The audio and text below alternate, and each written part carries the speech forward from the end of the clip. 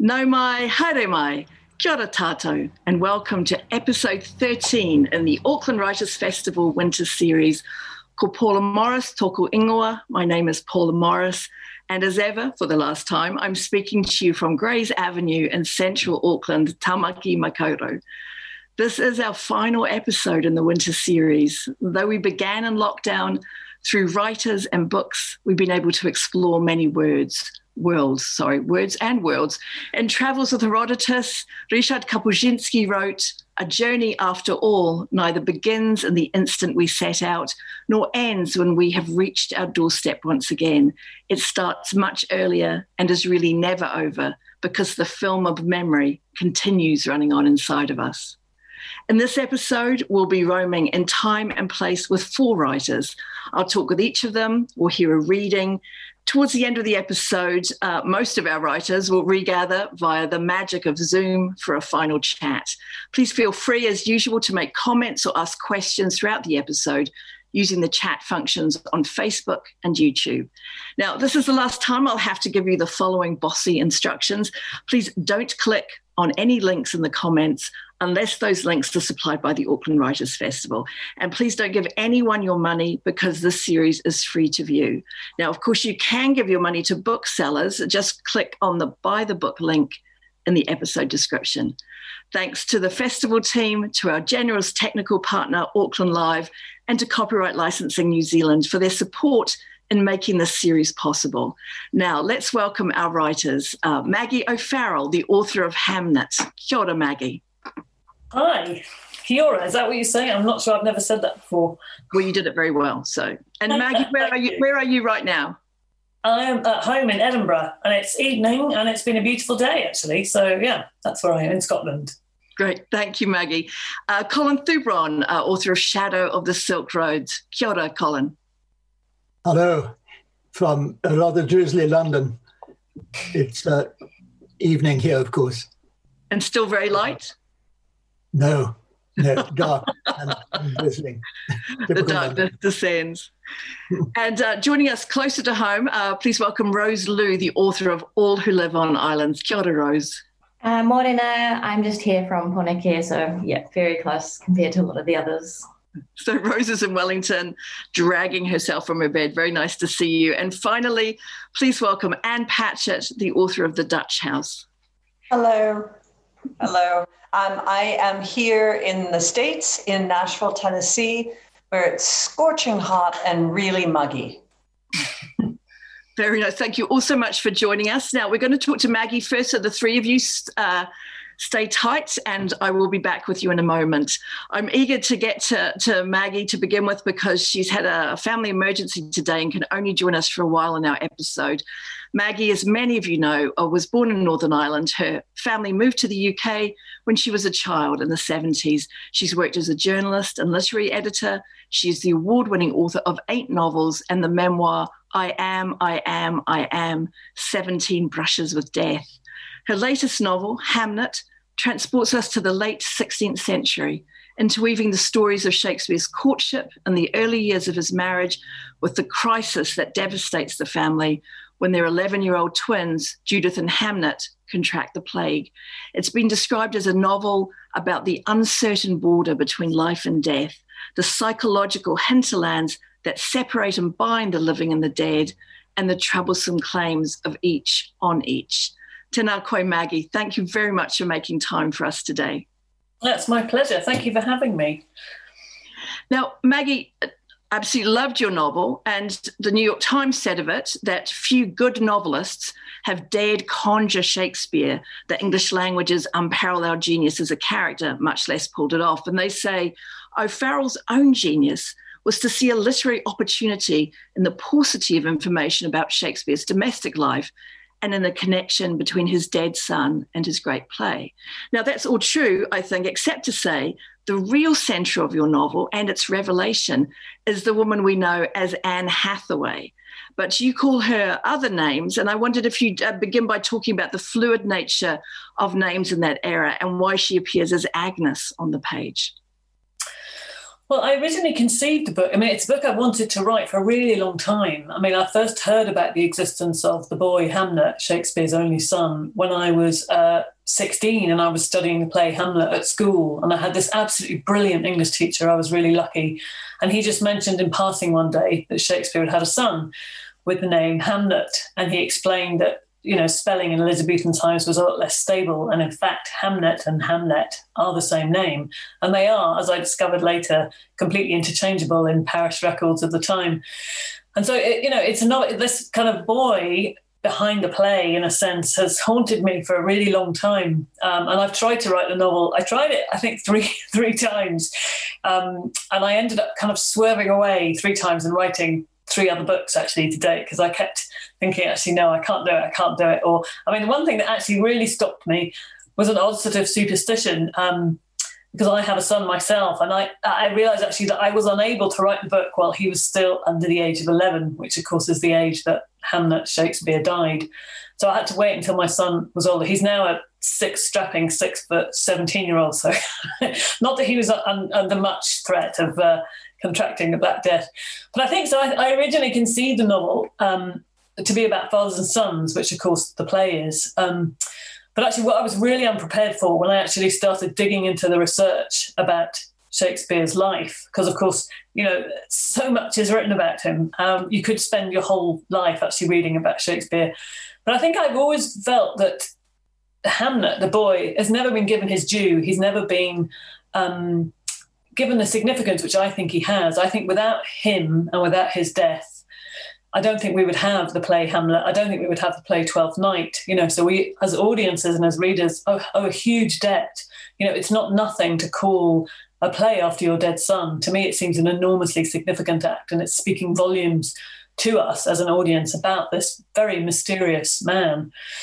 But actually, what I was really unprepared for was reading about Shakespeare was how vilified his wife, the woman we know as Anne Hathaway, has been throughout history for the last 400 years. One biographer describes her as the wife-shaped void.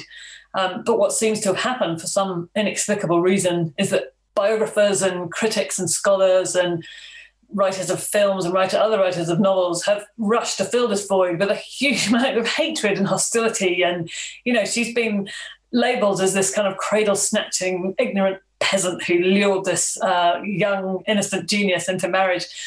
And all that stuff, it made me so furious, all this kind of barefaced misogyny and this weird sort of backdated desire to give him a retrospective divorce was bizarre. I don't know where it came from or why, there's no explanation for it. And so I thought, well, I really want to give them both a marriage, that the wife of William is going to be a different woman and that they're going to have a partnership.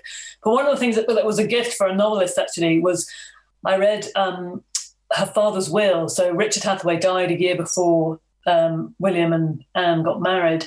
And in his will, he leaves her a very generous dowry, but he names her as my daughter Agnes. And I thought, if anyone knows her true name, it would be her father. And have we been calling her by the wrong name for almost half a century? And it just seemed very emblematic of how misunderstood and misrepresented she has been. So, yes, sorry, that's a very long answer to your very short question. No, I mean, it's really interesting to me because I've read Germaine Greer's book, Shakespeare's Wife, and she's saying exactly what you are, that there's this orthodoxy of Shakespeare's scholarship saying Anne Hathaway was illiterate and that she was unloved, and she describes it as just misogynist conjecture. Now, in a novel you're writing, that's another form of conjecture, obviously, but you create this picture of her as a very gifted and independent young woman, very unusual, who sees something extraordinary in this kind of sulky local youth who's a Latin tutor, and her own brother thinks that this young man is unworthy of her, and that you also create someone who's instrumental in his escape to London away from his terrible father and narrow life. So you're really revisioning a marriage. That's really at the heart of your novel. Would you say that is true? Or? Yeah, absolutely. I think I think there are so many beloved wives in Shakespeare's plays. And obviously you have to be a little bit careful about reading too much of his biography in his plays. But, these very faithful and beloved wives come from somewhere, you know. And I think it is a very popular, as Germaine Greer so brilliantly pointed out, it is a very popular conjecture that he hated her and he regretted his marriage. But, you know, at the end of his life, you know, at the end of his career, he was the equivalent of a multimillionaire. You know, he was an incredibly successful businessman as well as being a pretty good playwright. But he chose, instead of living, you know, he could have lived anywhere in London. He was a very, very wealthy man. He was, but instead of, you know, he lived in very, very modest lodgings in London, and he sent all his money back to Stratford, where he bought fields and cottages, and he bought his wife and daughters an enormous, a mansion of a house the year after Hamlet died. So I don't know, that doesn't speak to me of a man who regretted his marriage and hated his wife. And at the end of his career, when he retired, he went back to Stratford to live with his wife, which again doesn't imply that it was a marriage he regretted. So I suppose I wanted, you know, and obviously everybody has a version of everyone has their own version of Shakespeare in their mind, and mine is just one of many, many, many versions. But I wanted to give them both actually a marriage of partnership or the marriage of exchange. And I guess it's possible and probable that she was illiterate, but that doesn't mean she was stupid. Yes. Maggie, would you read to us from the book, please? Sure. So this is when there's a Latin tutor. I don't use the name Shakespeare anywhere in the book, because I found that you just can't write it in a sentence without feeling like an Egypt. On a morning in early spring, a Latin tutor is standing at the farm in Hewlands, absently tugging on the hoop through his left ear. He is watching the trees. The boys are behind him. They are conjugating verbs temporarily unheard by the tutor, who is intent on the startling contrast between the sharply blue spring sky and the new leaf green of the forest. The colours seem to fight, vying for supremacy, vibrancy, the green versus the blue, one against the other. The children's Latin verbs wash over him, through him, like the wind through the trees. He is just about to turn and face his pupils when he sees from the trees a figure emerge. For a moment, the tutor believes it to be a young man. He is wearing a cap, a leather jerkin, gauntlets. He moves out of the trees with a brand of masculine entitlement, covering the ground with booted strides. There is some kind of bird on his outstretched fist, chestnut brown with a creamy white chest, its wings spotted with black. It sits hunched, subdued, its body swaying with the movements of its companion, its familiar. The tutor is imagining this person, this hawk-taming youth, to be some kind of factotum to the farm, or a relative to the family, a visiting cousin perhaps. And he registers the long plait hanging over the shoulder, reaching past the waist, the jerkin laced tight around a form that curves suspiciously inwards around the middle. He sees the skirts, which had been bunched up, now hastily being dragged down around the stockings. He sees a pale, oval face under the cap, an arched brow. He moves closer to the glass, leaning on the sill, and watches as the woman moves from the right to the left of the window frame, her bird riding on her fist, her skirt swishing around her boots. Then she enters the farmyard, moves through the chickens and geese, around the side of the house, and is gone. He straightens, his frown vanished, a smile forming under his scant beard. Behind him, the room has fallen silent. He recalls himself, the lesson, the boys, the verb conjugation. He turns, he arches his fingers together, as he imagines a tutor ought to do, as his own masters did at school not so long ago. Excellent, he says to them. They look towards him, plants turning to the sun. The younger... where have I got now? What is the name of that serving girl? The one with the bird, he asks. Thank you. Thank you, Maggie. Just thinking about your portrayal of Agnes, of someone who is a very independent young woman. She, as you say, is an orphan when we first meet her, who is really independent and in control of her own destiny. She's also someone who sees things, doesn't she? She has old knowledge and second sight.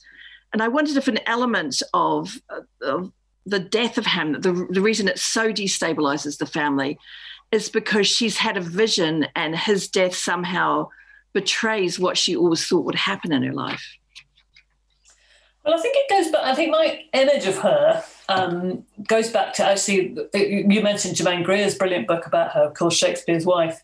And, you know, in that, Greer says that actually the question that everybody has always asked is, why did he marry her? Why did he, this unparalleled genius marry this woman who was in all probability illiterate.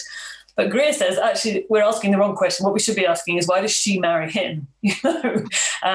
Shakespeare was from a family. I mean, his father he'd been High Alderman, which is the kind of equivalent of a mayor in Stratford-upon-Avon, and he'd been a very respectable tradesman. He'd been a glover, one of the most successful in the town. But by the time Shakespeare was 18, by the time he got married, he'd really fallen from grace, and his father had got in all sorts of entanglements with the law, and he'd been prosecuted for various things, and he'd been prosecuted for not attending church and for leaving what they describe as ordure in the street.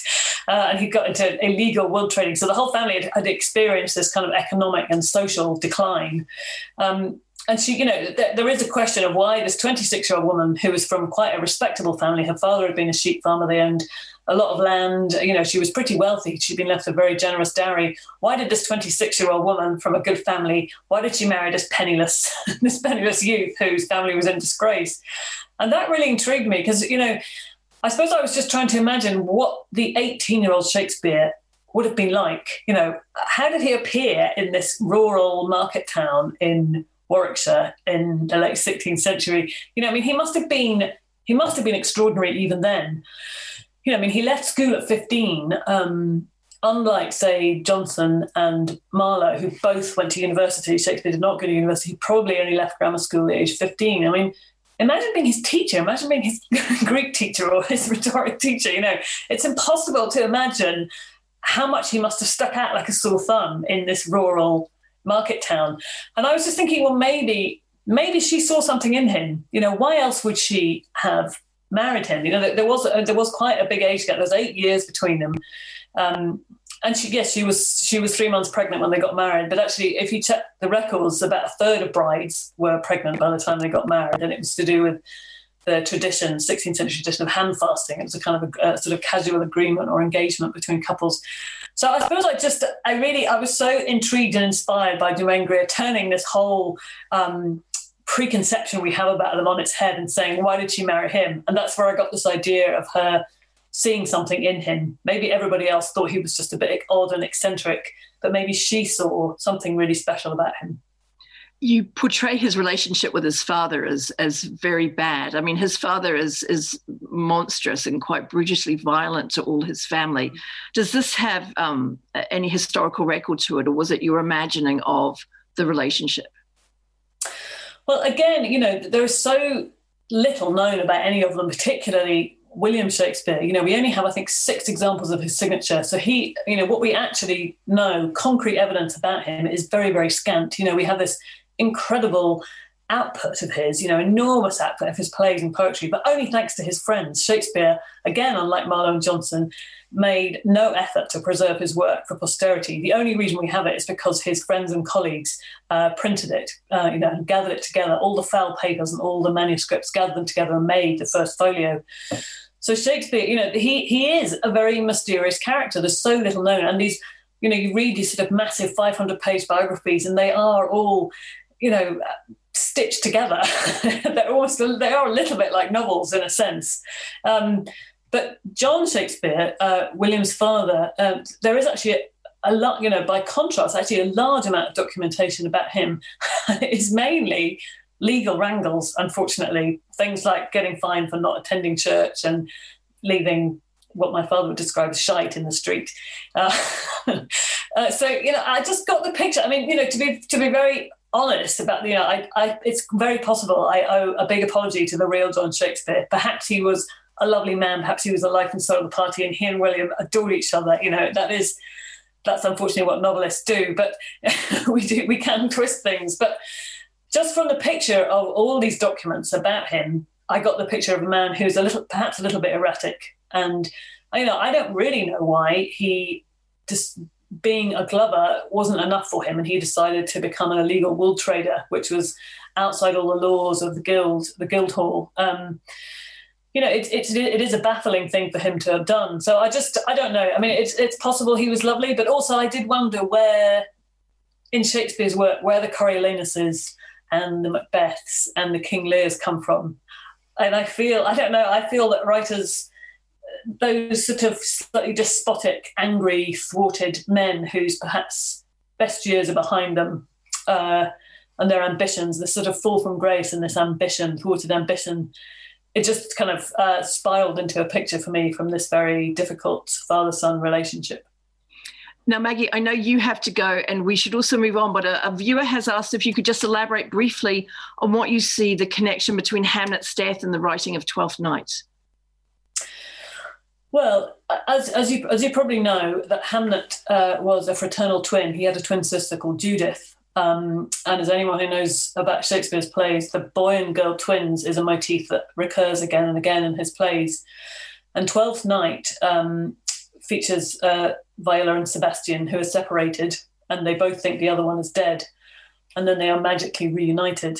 And one of the most heartbreaking things I discovered actually while I was researching this book, is that the opening night of Twelfth Night was at the Globe, the original Globe Theatre, of course, and it was on what would have been the twins' birthday. And this would have been about, I think, 5 or 6 years after Hamlet died.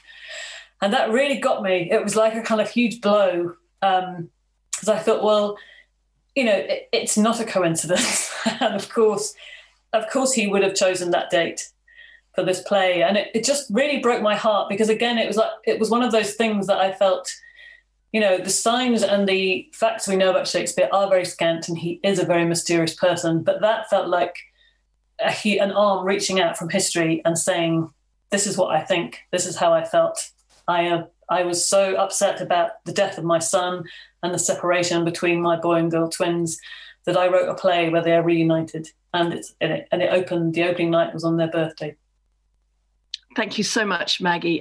We will let you go. I know you have family business to attend to. Thank you so very much for joining us. It's so nice to be around. Bye-bye. Bye. Thank you.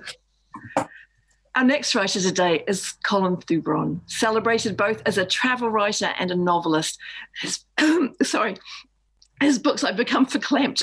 His books include Among the Russians and In Siberia, landmark books exploring Russia. I'm very sorry. Oh, dear me. I'm sorry, I'm just going to race through this. There's also Behind the Wall, A Journey Through China, which was published in 1987, the first book I ever read of his, and the more recent, To a Mountain in Tibet. To embark on a journey, he has said, is my profession, even though these journeys have led him into many dangerous places and encounters. And in fact, in the book that we're discussing today, to dental treatment without anesthetic in Iran.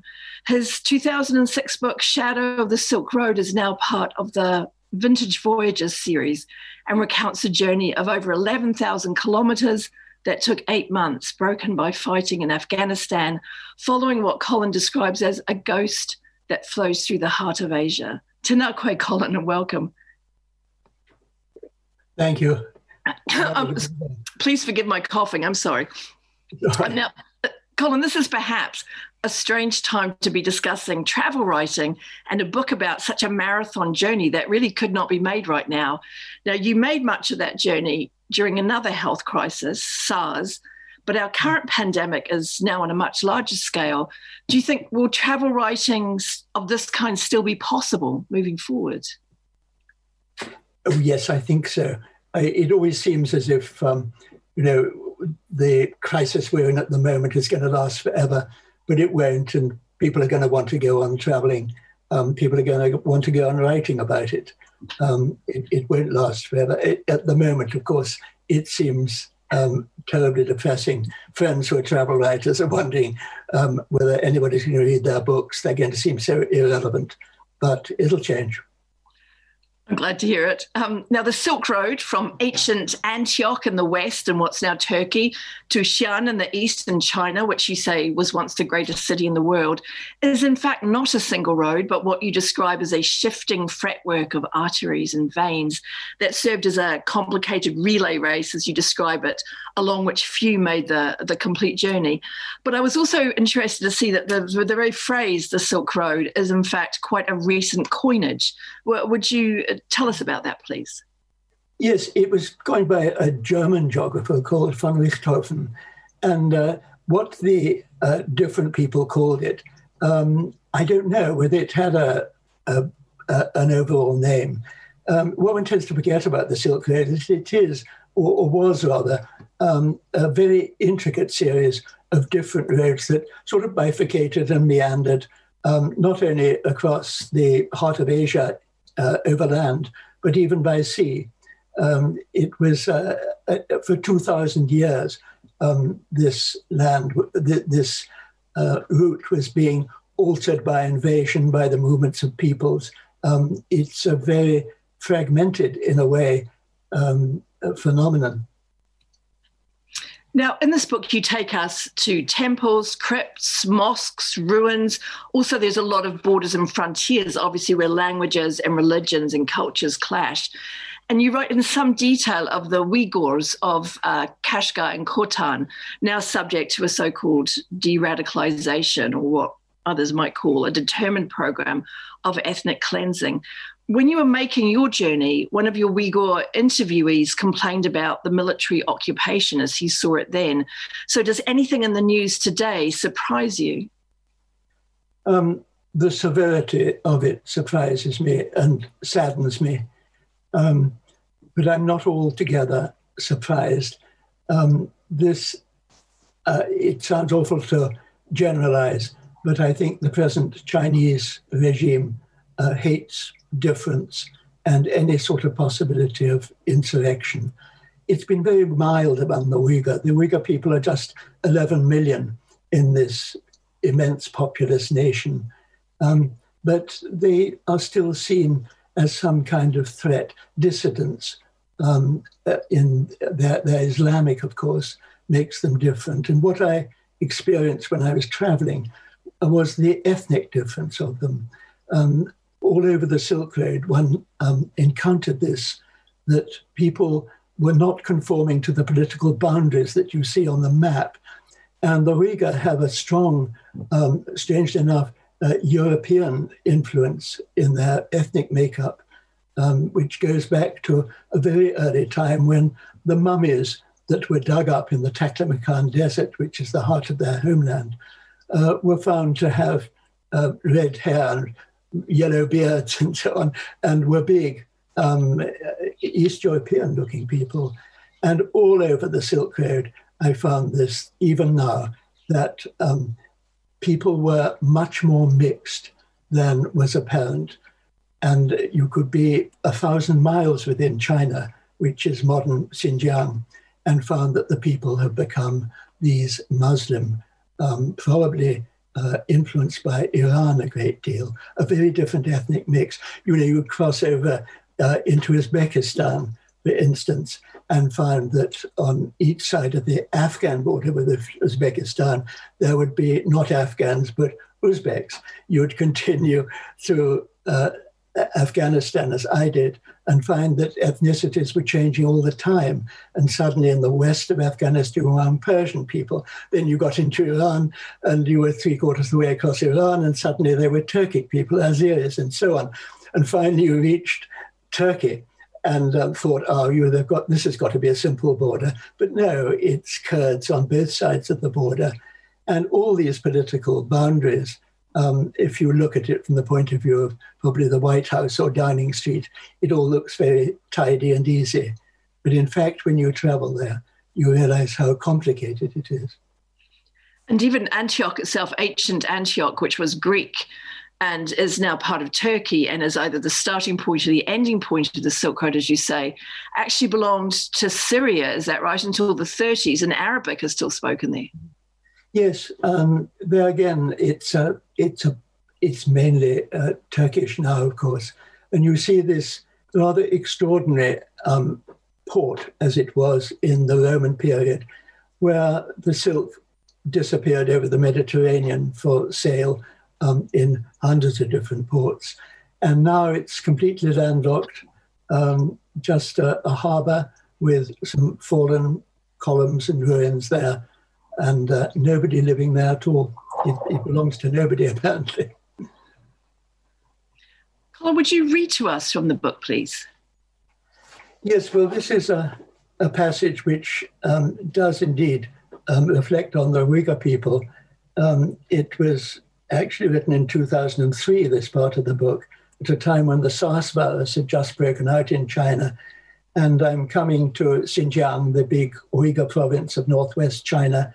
I've left previously Jiaoguan, which is the last really Chinese ethnic city on my route. I was going from east to west, and I'm in a bus with Uyghur people. Over this desolation, centuries of caravans had moved. Through my splintered window, I looked out on their memory with amazement. At different periods, everything on the known earth had passed this way.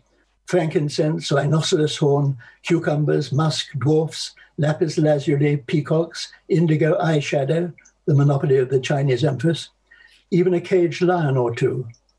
Wares changed hands so often or so distantly that their origins became fabulous and forgotten. Amber was carried down from the Baltic along the Russian rivers by red-haired giants, the most disgusting savages the world has ever seen, thought Persian middlemen. Wherever a tiger died, some Chinese imagined, its eyes became amber underground. In the 7th century, even a pair of Arabian ostriches was marched to China. Their speed and digestion, they ate metal, a great marvel. Just to my north, the route along the choked wells and streams had grown harsher with the centuries, but the barren Kunlun Mountains offered perverse protection. Nomads and bandits shunned it. And now towards evening, the road smoothed out, the sun went down softly, invisibly, into the haze, and the Uyghur farmers were all asleep. A wind started to moan over the dunes. Only a handsome woman in a gold-threaded headscarf went on sitting upright in front, with her child beside the driver, singing. We came into Churchen at nightfall. Along the mud-walled streets, double gates swung onto family courtyards, where old people reclined on wooden divans and women moved in a glint of gold. Here and there, a rustic mosque sent wobbly minarets into the night. Churchen's center foreshadowed all these oasis towns, a few wide Chinese streets converging on a crossroads, where a pillar quoted the sayings of Mao Zedong, or his statue greeted a grateful Muslim peasant, and all around were the massed, unspeaking suburbs of the poor. But in the center, our bus was flagged down and a team of SARS officials boarded, a faceless policeman, a lanky municipal worker, and an official in a peasant cap and dark glasses. An edict had gone out from Beijing, the official said, that any travelers who couldn't prove their movements must be quarantined for 2 weeks, the length of time the virus took to develop. I fixed my mask uselessly over my mouth, but my luck had run out. SARS had broken out in Jiaoguan, the official said. He was very sorry. I answered with deepening hopelessness that Jiaoguan was already 1,000 miles behind us. But 5 minutes later, a truck was taking me to a quarantine compound. I felt the irrational guilt of someone already ill. The driver averted his face from me. It was an empty municipal building stranded in fields. The official released the chain across its entrance and stayed on the other side. You can't leave here, he said. In the weak moonlight, his dark glasses gaped like eye sockets. Perhaps some second-hand memory of camps or sanatoria tinted this harmless scene with horror, because I began instinctively to look for an escape. A Uyghur doctor came to the gate to meet us, but did not dare shake my hand. A bevy of nurses flitted behind him. Above their masks, their eyes were wide with alarm and curiosity. One of them led me inside to a big room under a birth control poster in Uyghur. A white bed stood on a white tiled floor with a rickety table. The doctor pointed out a makeshift lavatory built in the grounds a few days earlier. It already stank. In 2 weeks you will be dead, he said, if you have it. But he spoke gently, as though apologizing to me. Kia, thank you so much for that. Now, Colin, your language skills have made many of the conversations and interviews possible in your books, like the one you were just reading to us. And you said that you need to be able to talk to people, otherwise you can't find out what's going on.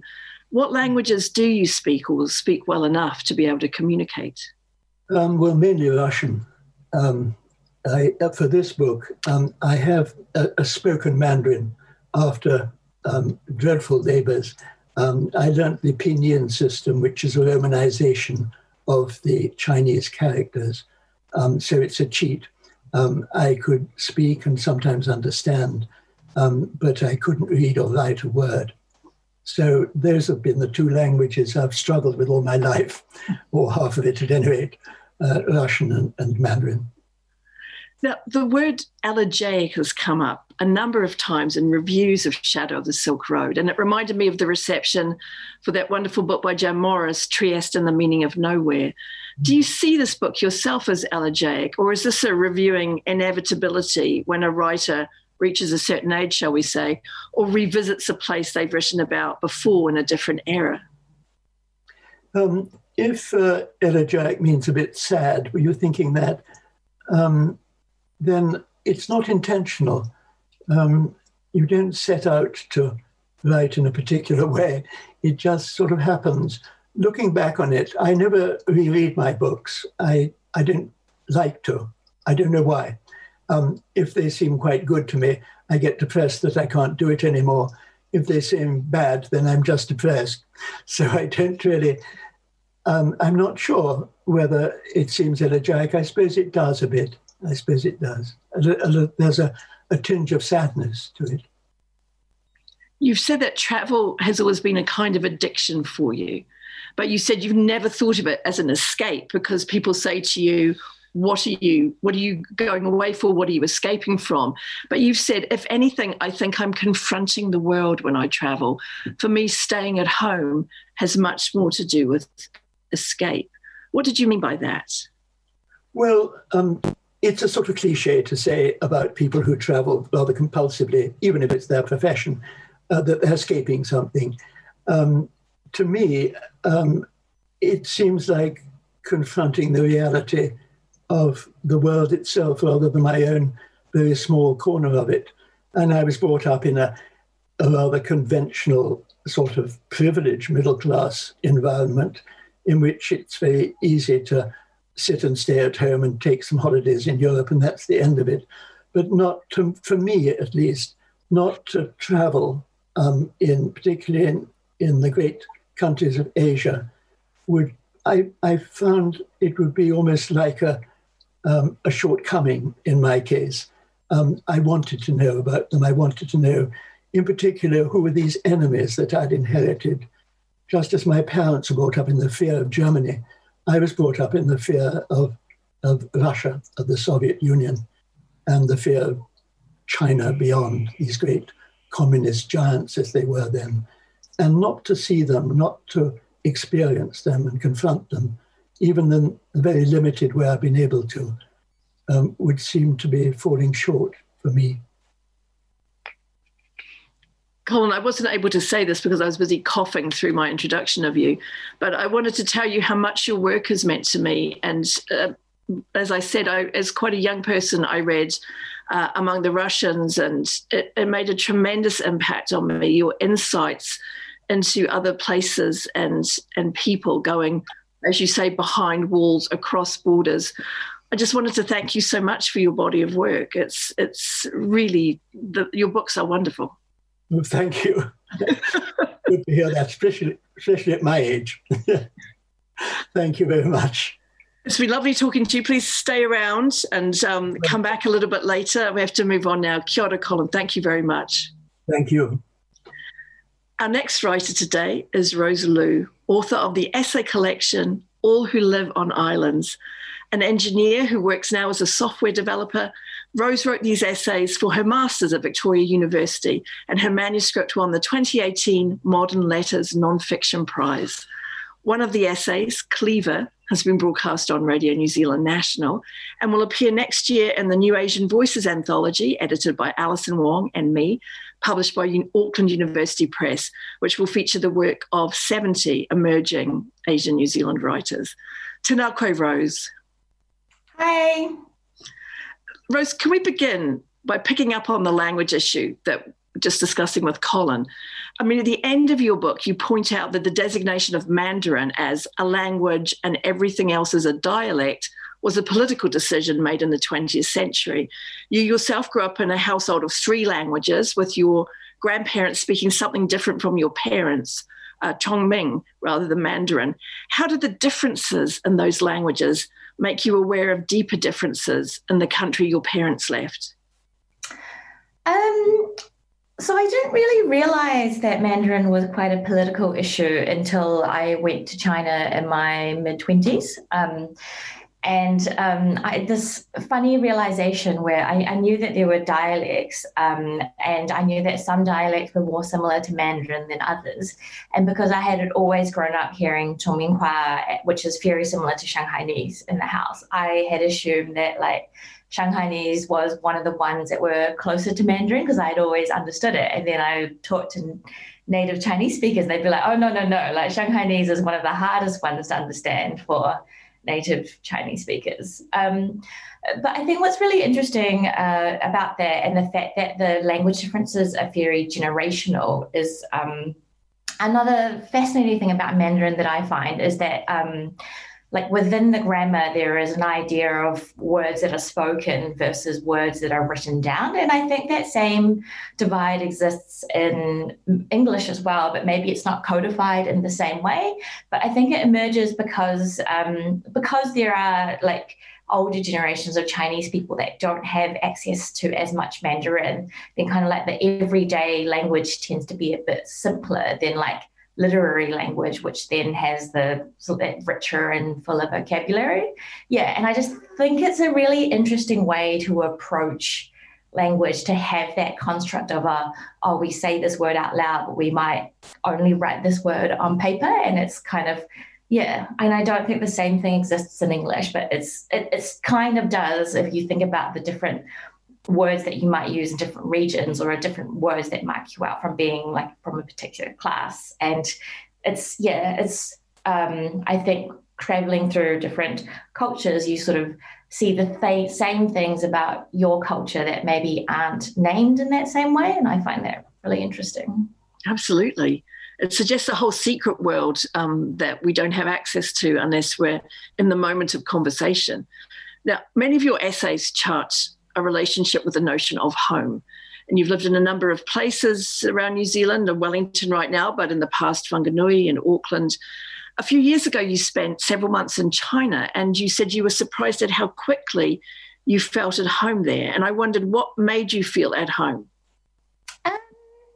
I think where I'm kind of at now with home is that it's sort of what you want it to be. And yeah, as someone who's been very itinerant for a lot of my life and having to constantly adopt new places and change, I think it's more about finding the things that make you feel comfortable. And sometimes it's just about owning that space rather than sort of waiting for that invitation. And that's something that I felt like I've had to learn to do. But in saying that, also, it's just a real basic thing of you just don't look different from everyone else. And it's really different to living in New Zealand sometimes, where you are really actively aware of how different you are. And even though most Chinese people could tell that I wasn't from China because I dressed a bit differently or I carried myself a bit differently, I think the sort of perception was still oh, well, you've left, but you're here now and you're still one of us. Yeah. And it's just a very, I felt like an expat rather than a migrant, Yeah. In your very first essay in the book, you have this great scene where you are moving from your house into the dairy your parents used to run, and you show yourself changing slippers from your lounge pair to your house pair to the shop pair. And it seems to me to be quite emblematic of the different worlds you have to navigate. And in another essay, How Is Your Health? You write about that specifically, about differing cultural perceptions of fat, and how you used to scandalize your Pākehā flatmates with stories of your family's ceremonial weighing. Would you talk a bit about that? The ceremonial weighing. I think there are I think with the fat one specifically, that's quite funny because it is such a loaded term English. And not that China is like absolved of any like fat shaming tendencies, but I think that it is kind of a bit more affectionate sometimes. And I think like it's really common to have nicknames which are like 小胖子, like little fatty. And, I think people grow out of those and maybe people don't have them into adulthood, but I think it's sort of, there's this acknowledgement of like, oh, this is just how some people are. And I'm not saying that it's not used as a pejorative in China as well, but it can be like a bit more affectionate. And like definitely in like my family context, it was definitely a way of my parents sort of like inquiring about me and being like, oh, like, are you okay? Are you looking after yourself? Like, are you eating well? Are you being healthy? And I think it's just a really interesting way to frame that, because I think sometimes in Pākehā cultures, there's this like very tortured relationship to food where it's just like, oh, like, like this food is good today and this food is bad and like rah, rah, rah, rah, rah. And I think I felt quite lucky to be brought up without any of that sort of baggage. And it's very nice in my family context to be like, you eat well and you eat a lot and that's like celebrated. Yeah. Well, in fact, you have an whole essay that really celebrates not just food, but the preparation food, cleaver, that we mentioned before, where you really interrogate the intricacies of preparing food. And you ask the question, is it possible just to learn by watching what we absorb unconsciously? Food is an essential part of this book and of that essay in particular, is it not? Yeah, definitely. And I think it's really weird. So I really hate the term foodie. Like, I think it's like a very Western construct, because in like a lot of Western cultures, it's not normalized to be that into food. Whereas like, I think no one in China would really be like, oh, I'm a foodie. You just be like, well, what are you talking about? Like everyone is really into food. It's just kind of normal. So I find it's like, again, strange. It's just like, what is reflected back is like this cultural difference of like where food is positioned within different cultures.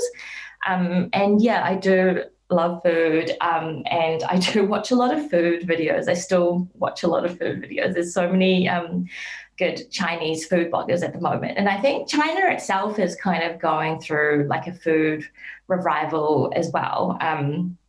And like, especially in the last 20 years, I feel like because people have sort of become wealthier, there's a lot more access to food and access to that. So it's really exploded everywhere. And especially regional food passing through from like one region to another. Because right, currently, if you go to China, if you go to any sort of major city, you could probably access regional food from every part of China. And I remember I was talking to my Mandarin teacher. She grew up in Harbin, and we were talking about lotus fruit, which is something that I've always had. And she was saying that she didn't have that until she was about 20, because she grew up in Harbin, and that's like a very different food culture from where lotus fruit normally is. And so like, I think this discovery is kind of happening everywhere, and it's an easy thing to talk about with people. Yeah. Rose, will you read to us from your book, please? Yeah. So I'm just going to read from my first essay called Chung Ren Dian, Fu Ren Dian, which is about a trip where I take my grandparents to the supermarket. Bua has already taken herself in a trolley through the clanging safety barrier that allows passage in one direction but not the other. Gung Gung takes his time entering, metal rods chiming individually as he ambles in. A stand of white-fleshed peaches catches Bua's eye. Their skins are a perfect blend of pink and white, with a thin layer of mottled fuzz. She inspects the peaches, picking up each one and doing a full rotation to check for bruising. Satisfied, she places one in the plastic bag. She exclaims, gesturing at the peaches, telling me that they're fantastic. She uses a word that doesn't have a Mandarin counterpart. I used to think that the dialect we spoke was only phonetically different, that I could map the 8 tones into Mandarin's 4, but I've realized that it has different vocabulary and grammar as well. They're not mutually intelligible. How much are the peaches? She asks. I know she can't read Mandarin, let alone English, but now I'm unsure if she can read numbers. Perhaps she can't match the numbers with the English signs. I tell her that they're $6 a kilo. She nods, satisfied. The bag steadily fills as more peaches meet the requirements of her thorough inspection. She places the bag in the trolley and moves on to the next fruit. After they have selected their desired fruit, I take them through the checkout. They wait patiently as each bag is weighed and placed into the new trolley. That comes to $23.56, says the checkout operator. I give her two $20 notes from my mum. She hands back the change and I put it straight into my pocket. Godiva, is the change correct? Boa points at my pocket with her crooked finger. Once, I asked Boa why her finger was like that. She told me she was the youngest of the children in her family and she loved to eat sugarcane. One day, she wanted to eat some, but none of her older siblings could be bothered hacking off a section for her. Exasperated, one of them told her to do it herself. She took a cleaver to the woody cane and accidentally cleaved off her fingertip. At this point in the retelling, she clutched her injured finger with the opposite hand and pretended to cry out for help, as if she were little again, as if the wound was still fresh. Boa looks at me. Diga, of course, I reply, patting my cardigan pocket, not bothering to check. Technically, my ye and nene grandparents are my waigong waipo, grandparents on my mother's side. I never liked how waigong or waipo sounded. Wai translates to foreign, outside, or external, as if they were standing outside our family, looking in but never participating. It didn't reflect how I felt about them, so I didn't address them in that way. They came to Aotearoa in late 1999, just after my brother was born. They would have been in their early 60s back then. My mum is an only child, so unlike my dad's parents, her parents didn't need to split their attention between families. I don't know many specifics about my grandparents, like exactly how old they are or how to write their names. None of these details are important. Western birthday celebrations have never been a feature of our home life. They can speak their given names, but like me, they don't know which characters make them up. I call them Gongong, Grandpa, and Boa, Grandma, and they call me Shoigu, a family nickname that means little happy dog. I assume the middle character is taken from my Chinese name, but I don't know for sure. It's another name that is spoken rather than written.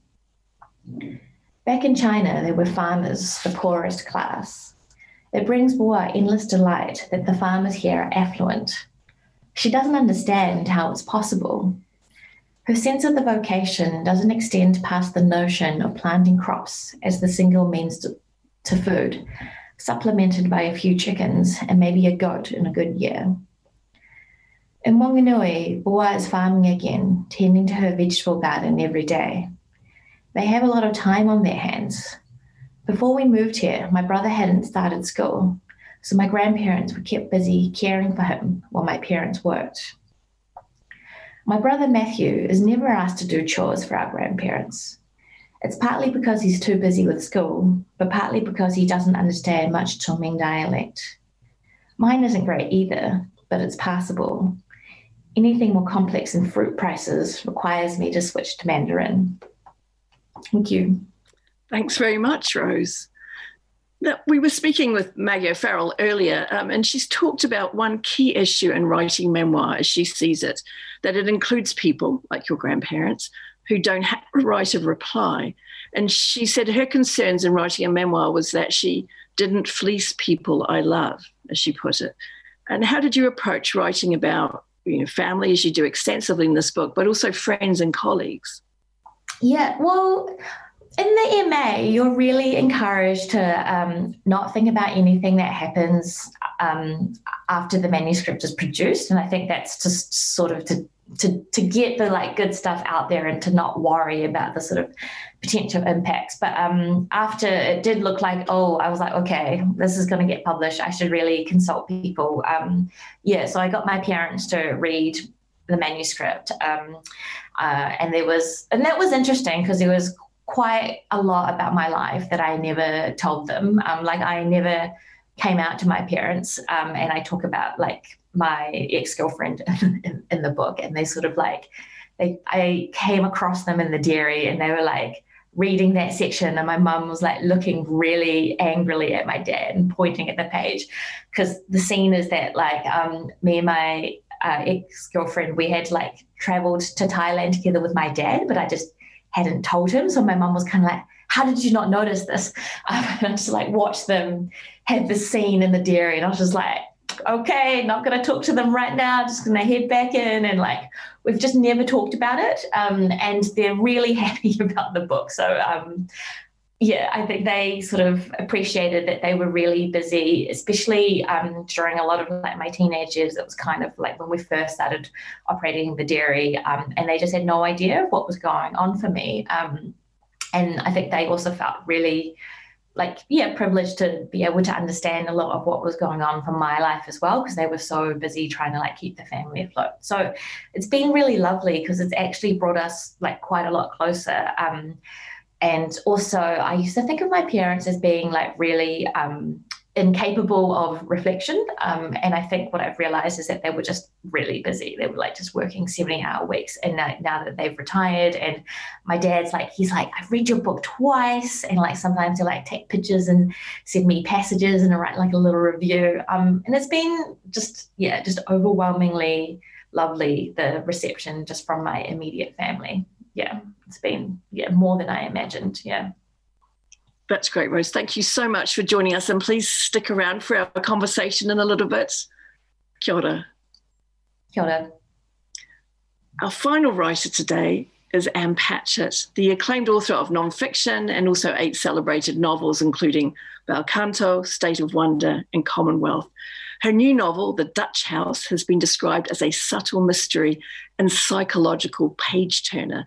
It's the story of a grand home that seems to undo the lives of its inhabitants. In a multi-decade spanning narrative, the Conroy siblings, Danny and Maeve, lose everything but each other and grow fixated with the house from which they're exiled. And I have to tell you, I read this novel in one very long, rapturous sitting because I could not put it down. Tēnā koe, Anne, and welcome again. Thanks so much. I'm glad to be here. Now, Anne, in your first novel, The Patron Saint of Liars, which was published back in 1992, if you can remember such a time. When I was 10.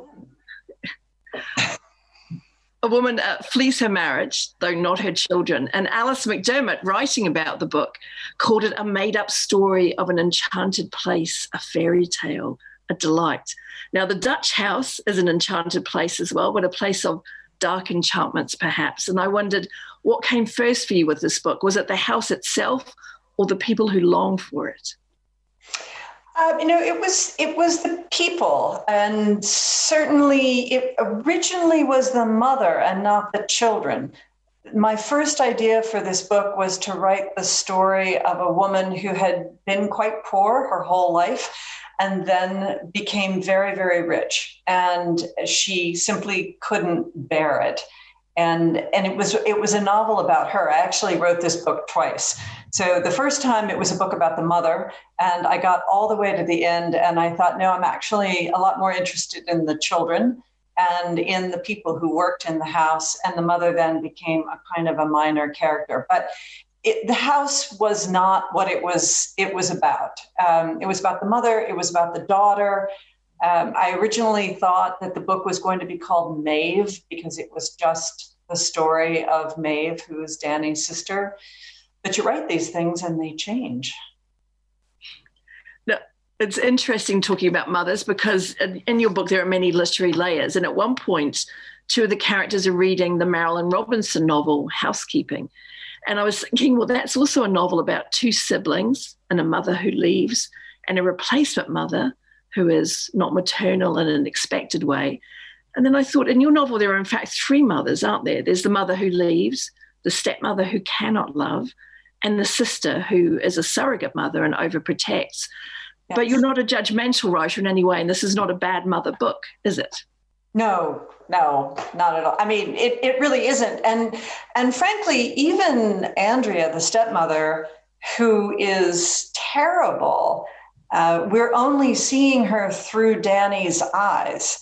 And so, we're getting only one perspective on the story. We never get her point of view. So is she actually that terrible? That's one of the things that the reader has to bear in mind.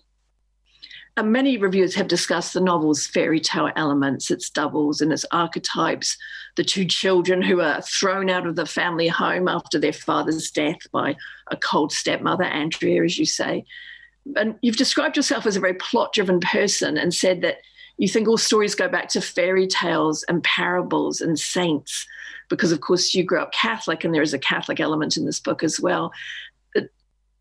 Were you conscious of this fairy tale element when you were writing it?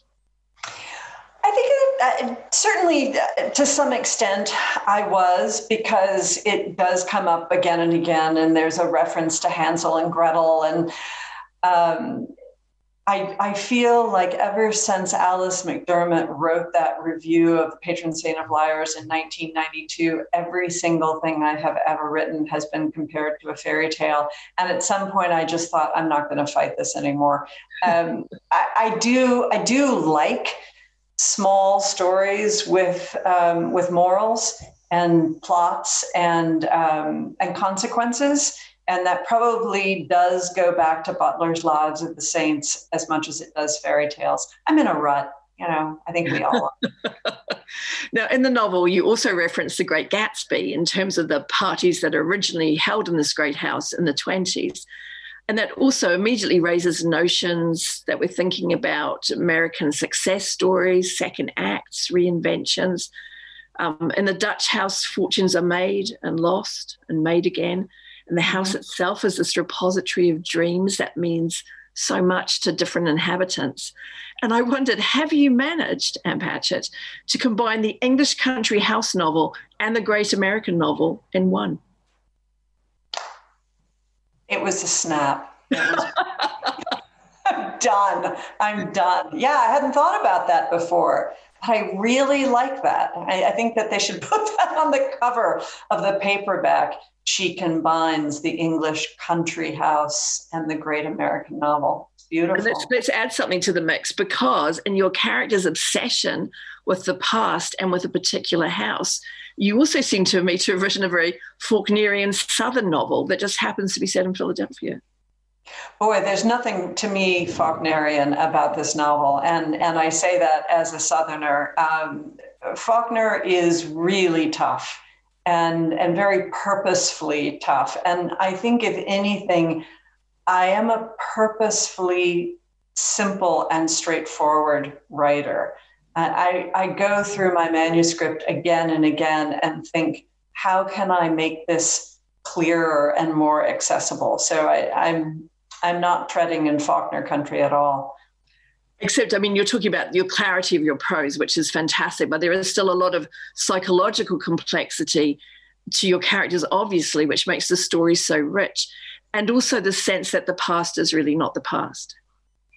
Well, that is true. And more, I feel that the past is not the past. And I was very struck by that when Colin, when you were speaking and reading about your experiences, and what you were reading could have been written this week. And so, yes, we all run in cycles, and everything that is old is new again. The image on the cover of your book, Anne, it was the painting. It's a painting that is cited in the text. Was it painted specifically for the cover of your book? Yes, and I actually could stand up, and it's in the room where I am. When I finished the book, I called my friend Noah Satterstrom, who's a wonderful painter who lives here in town, and I asked him if he could paint the portrait of Maeve. It was very, very important to me that there not be any architectural element on the cover of the book, because the Dutch house has to exist in the imagination of the reader. But I love the idea that this painting that is in the book would be on the cover. And Noah has 3 tiny children. And he said, I can paint it, but I don't have time to read the book. So the painting is only mentioned on 2 pages. There's like maybe 3 paragraphs in the entire book about the painting. So I sent him those paragraphs, and he read it, and he did that painting in 3 days. It's quite huge, and it's beautiful. And it was the only time in my career that I said, this image has to be on the cover of every foreign edition. I wasn't going to leave it to chance, because it was exactly the right cover. And I'm really glad you did, because it actually adds another strange reading layer to the experience, where we're somehow convinced that all this is really true because there's a painting on the cover of the book. Absolutely. And I wasn't really thinking about it so clearly until I saw the painting, but I thought, I can't remember another book in which the cover image is actually part of the plot, where you're reading along and you suddenly think, oh my gosh, I mean, that's just not an illustration of the character. That is the actual painting of her that is hanging in the house. And that becomes so important to the story as we move through it. And would you read to us from the novel, please? I will. And I'm glad now that I picked this part, because Danny and Maeve go back to the house after they're thrown out. They go back throughout their life and they park in front of it. And so this is a scene where they are going back and parking in front of the house.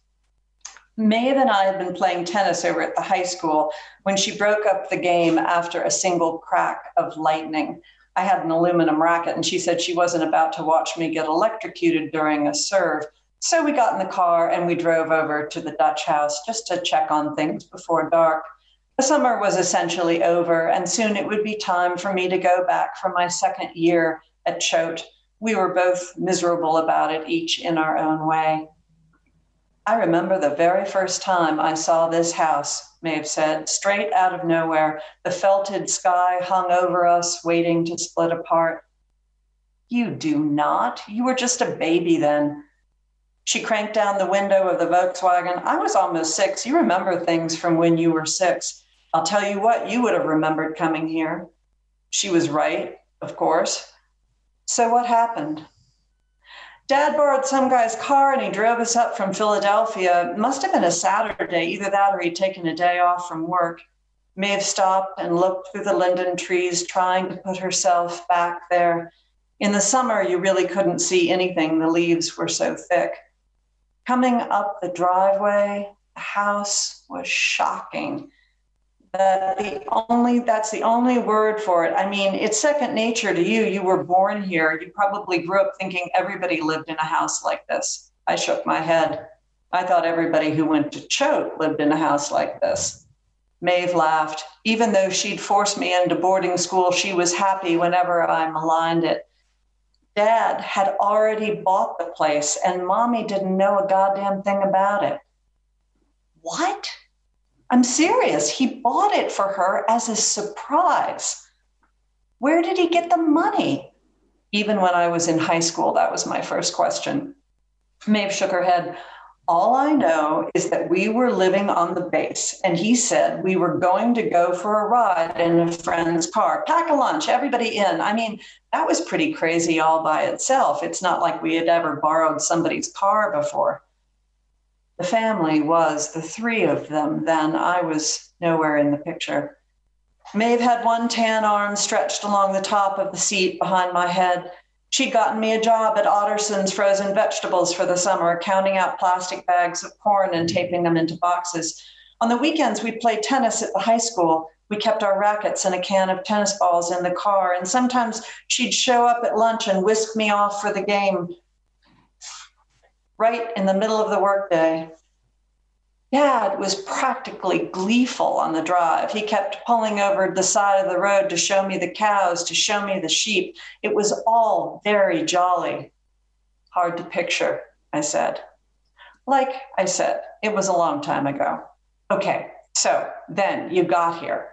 She was nodding, digging through her purse. Dad pulled all the way up to the front of the house, and the 3 of us got out of the car and just stood there gaping.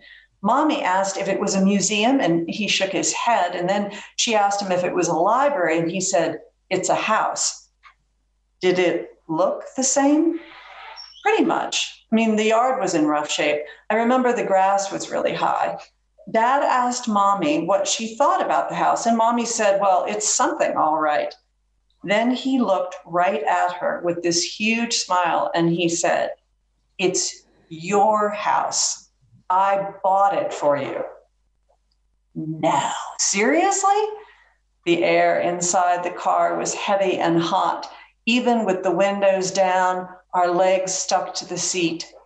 My sister said he had not one clue. Thank you. Thank you so much, Anne.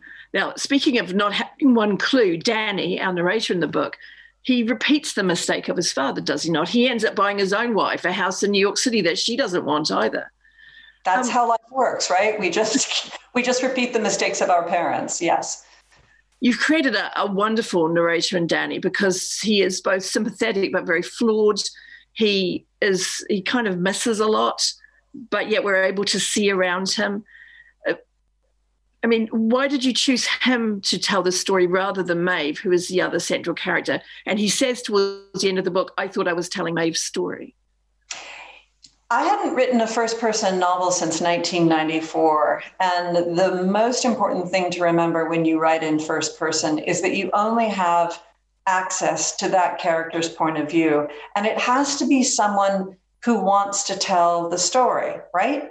So Maeve wouldn't have any interest in telling her own story.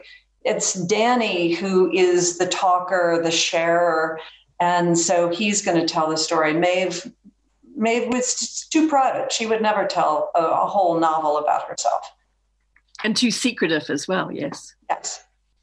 She's an admirably secretive person, really a great character. I have to tell you, Anne, that when I was reading your book, my husband grew annoyed because every so often towards the end I would shout out, "A twist," then another twist, and then another twist. And I'm making your book sound, as though it was written by, I don't know, Tom Clancy. But these are subtle psychological twists, but where more things are revealed. Do you see it as a psychological thriller? I certainly, compared to the other books in my body of work, yes, it's a psychological thriller. There are more twists, there are more things going on, but it is very, very quiet in its nature. I do like a book that keeps me turning the pages, where you think, I'm going to go to bed at the end of this chapter. Wait, no, I have to read one more chapter. So you can tell your husband, I did, in fact, mean to do that. He just held up a little note to me to say it's time for everyone. So could we invite to Rose and Colin back to join you, Anne? This is such an interesting conversation. Colin, Rose, and the books we're discussing today, we travel, don't we? We travel from the Pacific to the Mediterranean, to cities and deserts and mountains, to dairies and temples, muddy lanes, frozen vegetable factories, as you just mentioned, Anne, to Stratford in the 16th century and Philadelphia in the 50s. But at the same time, we're all speaking to each other via Zoom in our little small pools of isolation around the world. Now, when we can't leave home, as I said earlier in the episode, we travel through reading. And I wondered if there's a particular book that you would say to all our friends around the world who are currently in lockdown or quarantine, this is the book you should read to transport yourself. Colin, do you have any recommendations for us or suggestions? There's one book that I think takes people to traveling from the armchair. It's called Invisible Cities by Italo Calvino, the Italian writer and novelist. It's a beautiful, strange book about magical cities that suggest things but are not specific places. And it's apparently the narrative told by Marco Polo to Kublai Khan when he's asked about his travels. And so these are inventive cities that you can go to without moving a yard. I would recommend those. They're very short, but very beautiful. That's a wonderful recommendation, Colin. It is one of my favorite books and was really the key for me in structuring one of my novels. So thank you. What a fantastic suggestion. Rose, what would you recommend for us? I think similarly to what Colin was saying about like wonderful and magical transportations, what Anne was saying about page turners, I think time is right for page turners. You want that time to be passing quickly, so it goes through. But I would definitely recommend the Northern Lights trilogy by Philip Pullman. Like, oh man, those are such fantastic books, and there's 3 of them, and they're pretty chunky, but you do not feel the time passing when you're reading them, and I think that's something that people need at the moment. There was a recent television adaptation, wasn't there, of His Dark Materials? Yeah. Did you watch that as well? It's good. It's good. Yeah. Books are better, but, I know. Well, as Anne was saying, what we imagine is often greater and more richer and more diverse than an image that's shown to us. Mm. And you, I should have said earlier, of course, you run a bookshop in Nashville. What is your recommendation? Mine is a little contrarian, but I'm going to recommend my very favorite novel, which is Independent People by Halldór Laxness, Iceland's only literary Nobel in 1951. And it is a book about stillness and staying inside and in one place forever and ever. And if you think you are locked down, you will have a whole different idea of what it means to be locked down after you read Independent People, which is the great novel of sheep and black coffee. Have any of you read Independent People? Anyway, it's a magnificent, very, very still book. But it's gorgeous and so weird, and I love it. And we had an Icelandic upstairs neighbor when I was at the University of Iowa, and he gave me a Halldór Laxness book, but not that one. But we learned a lot about Iceland that year. And I have to say just briefly, I learned the concept from him of Red Christmas, which is what they call it in Iceland when it doesn't snow. And I said to him, we have one of those every year in New Zealand. And I, in fact, called a story after that. So excellent recommendations. And 2 about islands, actually, because we have Iceland and then we have Venice. So let's pretend, all Venice is on an island. And then Rose's book is about islands. So here I'm drawing everything together. I'm saying islands a lot, and that seems pretty good to me. Now, I think we do, unfortunately, have to end this episode. Kia ora very much to Maggie, who had to leave us, to Colin, to Rose and Anne. It's almost time for me to hand over to another Anne O'Brien and the festival team, and they will thank our writers at more length for giving us your time today.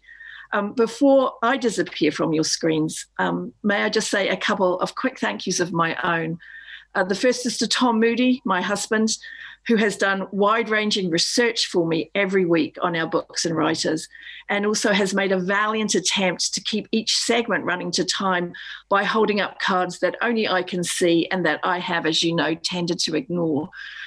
The second thank you is to the late Norman Mailer, whose very big books have propped up my laptop each week, at last justifying, to me at least, their place on our bookshelves. And so finally, before I start coughing again, may I thank Anne O'Brien for giving me this opportunity to speak with 37 writers over these weeks. It's been a privilege and a great pleasure to host this series over 3 months. Anne, as many of you know, is a person of tremendous energy, insight, and vision. And she continues to invigorate and transform our literary landscape here in Aotearoa, New Zealand. Kia ora, Anne, and to our viewers from me, haere rā koutou.